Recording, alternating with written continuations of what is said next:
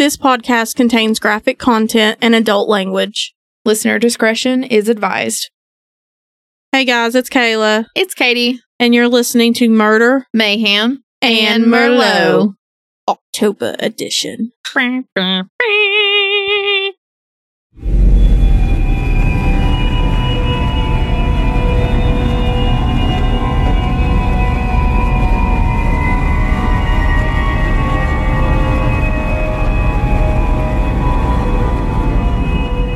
Okay, here's our second episode of our Halloween-y, spooky themed episodes.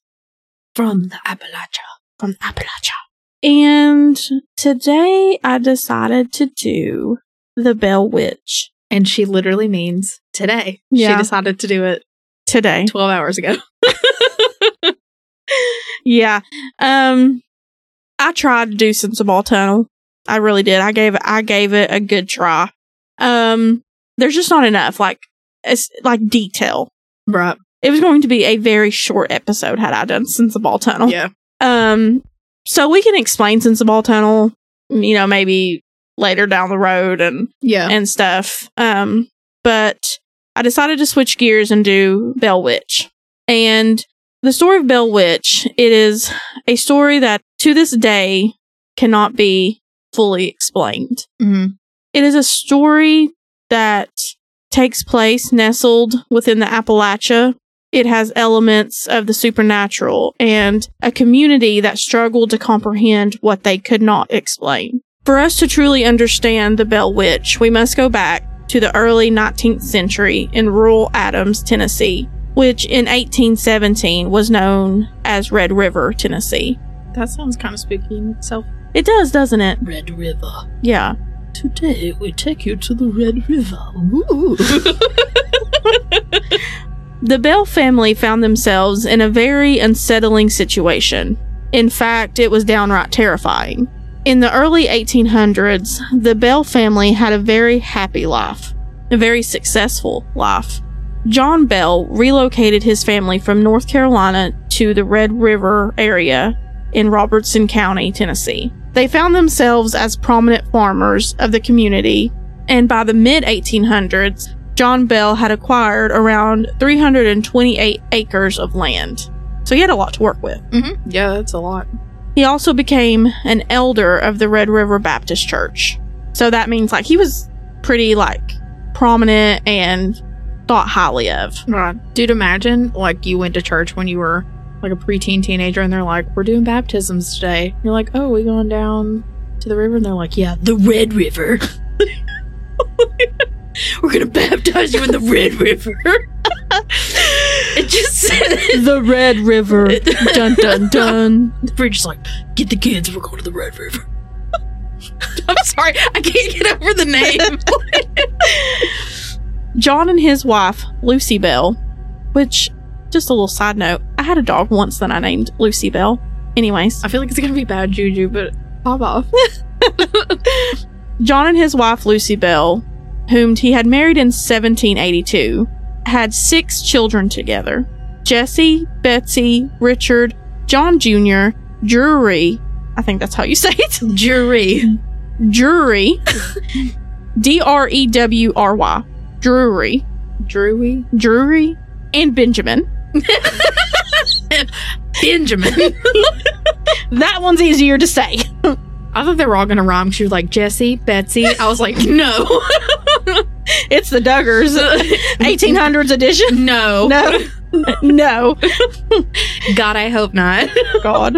Anyways. This is supposed to be scary, Katie. One day in 1817, John Bell was inspecting his cornfields when he noticed a very odd-looking animal sitting in the middle of a corn row. That's the shit I don't like. It's unexplainable creatures. Yeah. He described it as an animal that had the body of a dog, but the head of a rabbit. John tried to shoot at it several times, but it ran off and seemingly vanished. John was spooked, and it was weird, but he tried not to think any more of it. It was just an animal after all. Maybe it was a groundhog. Yeah, Katie, it was a groundhog. I'm just saying. You could maybe mistake that. a dog with the head of a rabbit and think, oh, that's a groundhog. Or maybe, what's the world's largest rodent called? Capybara. Yeah, maybe it was a capybara. Capybara, capybara, capybara, capybara. I'm just saying, I'm just trying to give like a reasonable explanation. Yeah, I don't know. But that incident would be the beginning of some very strange occurrences. That evening, as the Bell family sat down to dinner, they began to hear beating on the outside of their home. Thinking someone was messing with them, John and his sons went outside to catch whatever was making the noise. However, they never found anything. And that wasn't the only night they heard it either. That beating sound would continue. But not only would it continue, it would also increase in frequency and force each night. Do you know how in scary movies, especially ones involving families that are like moving into a new house that's haunted or possessed, usually the occurrences that the family experience will start out small.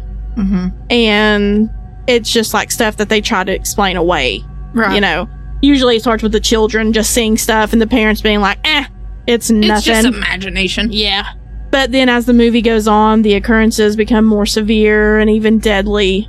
Well, that's what happens with the Bell family. The children would often complain of hearing rats gnawing and scratching at their bedposts. That an invisible force was pulling the covers off of their bed and tossing their pillows in the floor. One of the kids reported to see a bird perched on a fence that was an extraordinary size. I don't know what that means per se, but apparently... he's like, there was a turkey outside. Yeah. Right. And that was apparently very weird. Betsy reported seeing a girl in a green dress swinging from the limb of an oak tree. Now that... Okay, why do I, picture the Conjuring scene where she's standing out there and then the woman that hung herself on the tree is just swinging? That's what I'm like... Yeah. What do you mean swinging from the branch, little girl? Yeah, what does that mean? What do you mean, Betsy? A man named Dean, who was enslaved by the Bell family, reported being followed by a large black dog on various evenings. The Bells also began hearing faint whispering voices. They couldn't really understand what it was saying, but to them it sounded like an elderly woman singing hymns. No, that's just creepy. No. The Bell family tried their best to ignore what was happening. They desperately wanted to keep this within the family and to keep it a secret. But things were about to escalate to the point where the family needed help. After all of the strange sightings, it was about this time that John began experiencing paralysis of his mouth. Just that alone is scary, but all of this other stuff with it must have been completely terrifying. Also during this time, Betsy, the Bell's youngest daughter, began experiencing some very brutal encounters with this invisible entity. It would pull her hair and slap her relentlessly, often leaving welts and handprints on her face and body. Damn. It was at this time that John finally reached out for help. He reached out to his friend and neighbor, James Johnston. Now, of course, James was skeptical, but he was willing to see it for himself. He wanted to experience it for himself. So, him and his wife spent the night at the Bell home. Things were going swimmingly, and they were having a normal, nice evening. But once the Johnstons went to bed, things took a terrifying turn. And just like with the Bell family, their bed covers were yanked off, and James was slapped by something he couldn't see.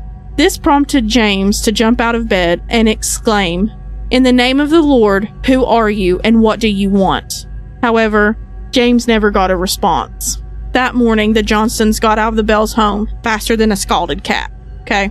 They were like... What? That's the most mountain woman shit I've ever heard you say. Like a scalded cat. Okay? Shut the hell up. But before he left, James told the Bells that whatever it was in their house was likely, and I quote, an evil spirit, the kind that the Bible talks about. I bet that made them feel good. Yeah, I bet that made them feel real secure. Thank you for your comforting words. Yep. The longer time went on, it's like the entity strengthened. That voice that they couldn't really make out, the one that sounded like an elderly woman singing hymns, well, that voice became unmistakable. It was singing hymns. but it was also quoting scripture and could even carry on an intelligent conversation. It is reported that it once quoted 2 sermons that were preached at the same time on the same day, 13 miles apart.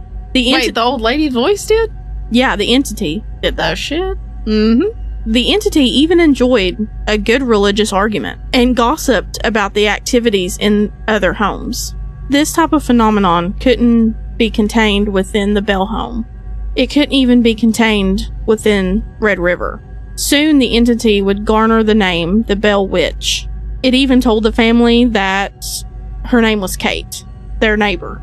Oh, yeah. Great. So they're going to burn her at the stake. Right. And the story of the Bell Witch reached all the way to Nashville and to the ears of the future president, Andrew Jackson. In 1815, Andrew Jackson was a general in the Battle of New Orleans. And it just so happens that John Bell Jr., Drury Bell, and Jesse Bell had fought under General Andrew Jackson. So when Andrew Jackson heard of the haunting at the Bell home, he decided, you know what? I'm going to go investigate this. Okay. On the day that Jackson arrived, he had a whole entourage with him, horses, and a large wagon.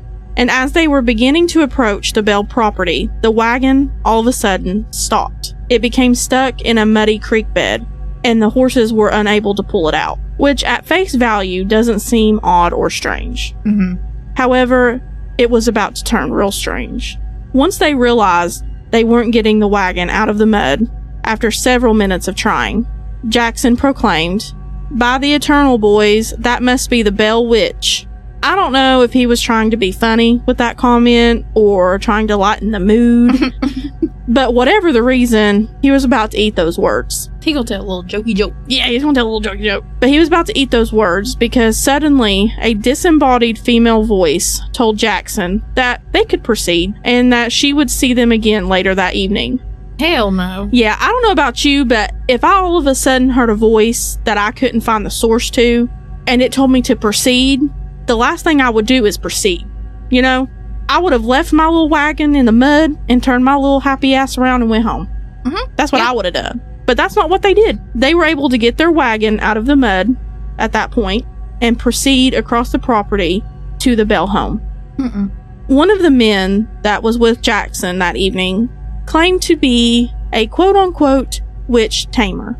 That evening, he pulled out a pistol and proclaimed that the silver bullet that was in it would kill any evil spirit that it came in contact with. Okay, so he thinks he's a werewolf hunter. Right? And that the reason nothing had happened to them is because the entity was simply scared of his silver bullet. Now, I think this is the perfect example of the more you fuck around, the more you find out. Period. Because immediately, the man screamed and began jerking his body in different directions. He was complaining that he was being struck with pins and was being beaten. He also got a good kick to the groin. I mean, wouldn't you? That man got out of there like a bat out of hell. Like a scalded cat? Like a scalded cat. It was then that the Bell Witch spoke up, sounding angry, and let the group know that there was another fraud in Jackson's entourage, and that she would identify him the following evening. Now, the rest of Jackson's men begged to go home. They begged him, let's go back to Nashville. They were like, please, Mr. President, turn around. Well, he wasn't president then, he was general. Right, but he's good. Yeah, right. They were terrified, to say the least. And rightfully so, right? But no, Jackson wanted to know who the other fraud was. Because, you know, priorities. Mm-hmm. He wants to know the tea. Yeah. Like, spill the tea, sis. Essentially. What happened the rest of that night is unclear. But what we do know is that Jackson and his entourage were spotted near Springfield early the next morning, headed back to Nashville. It is alleged that Jackson later proclaimed, "I would rather fight the British at New Orleans than fight the Bell Witch." Period. Damn. Period. So, the Bell Witch seemed to despise John Bell Sr. and Betsy the most. The Bell Witch often expressed displeasure when Betsy got engaged to a local named Joshua Gardner. And then there was John Bell Sr. She held a lot of disdain for him, even vowing to kill him. John had been experiencing a lot of physical ailments, such as twitching of his face and difficulty swallowing, and his health just grew worse with time. In the fall of 1820, he was pretty much confined to the house, where the witch continuously tortured him. She would remove his shoes when he tried to walk, slapped his face when he would recover from one of his seizures, and her voice could be heard all over the farm, always cursing whom she called Old Jack. On the morning of December 20th, 1820, John Bell died after being in a coma for a day. Following his death, the family found a vial of strange black liquid in the cupboard. John Jr. sprinkled 2 drops of the strange liquid on their cat's tongue. I know. The cat jumped into the air, rolled over in midair, and was dead when it hit the floor. R.I.P. Kitty. Yeah, I'm really sad about the cat. Yeah. It was then that the entity exclaimed, "I gave old Jack a big dose of that last night, which fixed him." John Jr. threw the mysterious vial into the fireplace, where it burst into a bright blue flame and shot up the chimney. It is said that the witch even interrupted the mourning of the family by singing drinking songs. So there they are, mourning over their father and husband, and the Bell Witch is just over there. So raise your glass if you... Yeah, essentially celebrating John's death. In 1821, Betsy called off her engagement to Joshua Gardner, and that's when the hauntings seemed to calm down. The witch even told the family it was going to leave, but would return 7 years later in 1828. And the witch kept her word and returned on time to Lucy Bell and her sons. It was the same activities as before, they just didn't encourage it. And the witch appeared to leave again. But before she left, she promised to visit John Bell's descendants 107 years later. That would have been 1935. And the closest living descendant was Dr. Charles Bailey Bell, who was a neurologist and would have been John Bell Sr.'s great-grandson. He actually published a book about the Bell Witch to raise awareness of the impending return. He published that in 1934. But did the Bell Witch ever return in 1935 as promised? Some say she did not, and then there are some who say she never left. But what happened to the Bell family, a lot of it cannot be explained. Some of it can be, or at least people try. John Bell Sr., a lot of people thought he was having symptoms of lead poisoning, or I was thinking a stroke. I mean, he was having what today we would say are neurological symptoms of something. Some speculate that it was arsenic poisoning over a period of time, because they did have slaves, and so some people say that maybe his slaves were poisoning him over a slow period of time. Some say it could have been someone from church that they had made upset. It could have been anyone. It could have been within the home. Also, they wouldn't have had filtered water. So true, and it wasn't just John experiencing this stuff. It was also Betsy and other family members. So you would think it was something that was shared family hysteria. Yeah, I mean, really, something that was maybe in the water or in their food. But that's the whole point. We just don't know.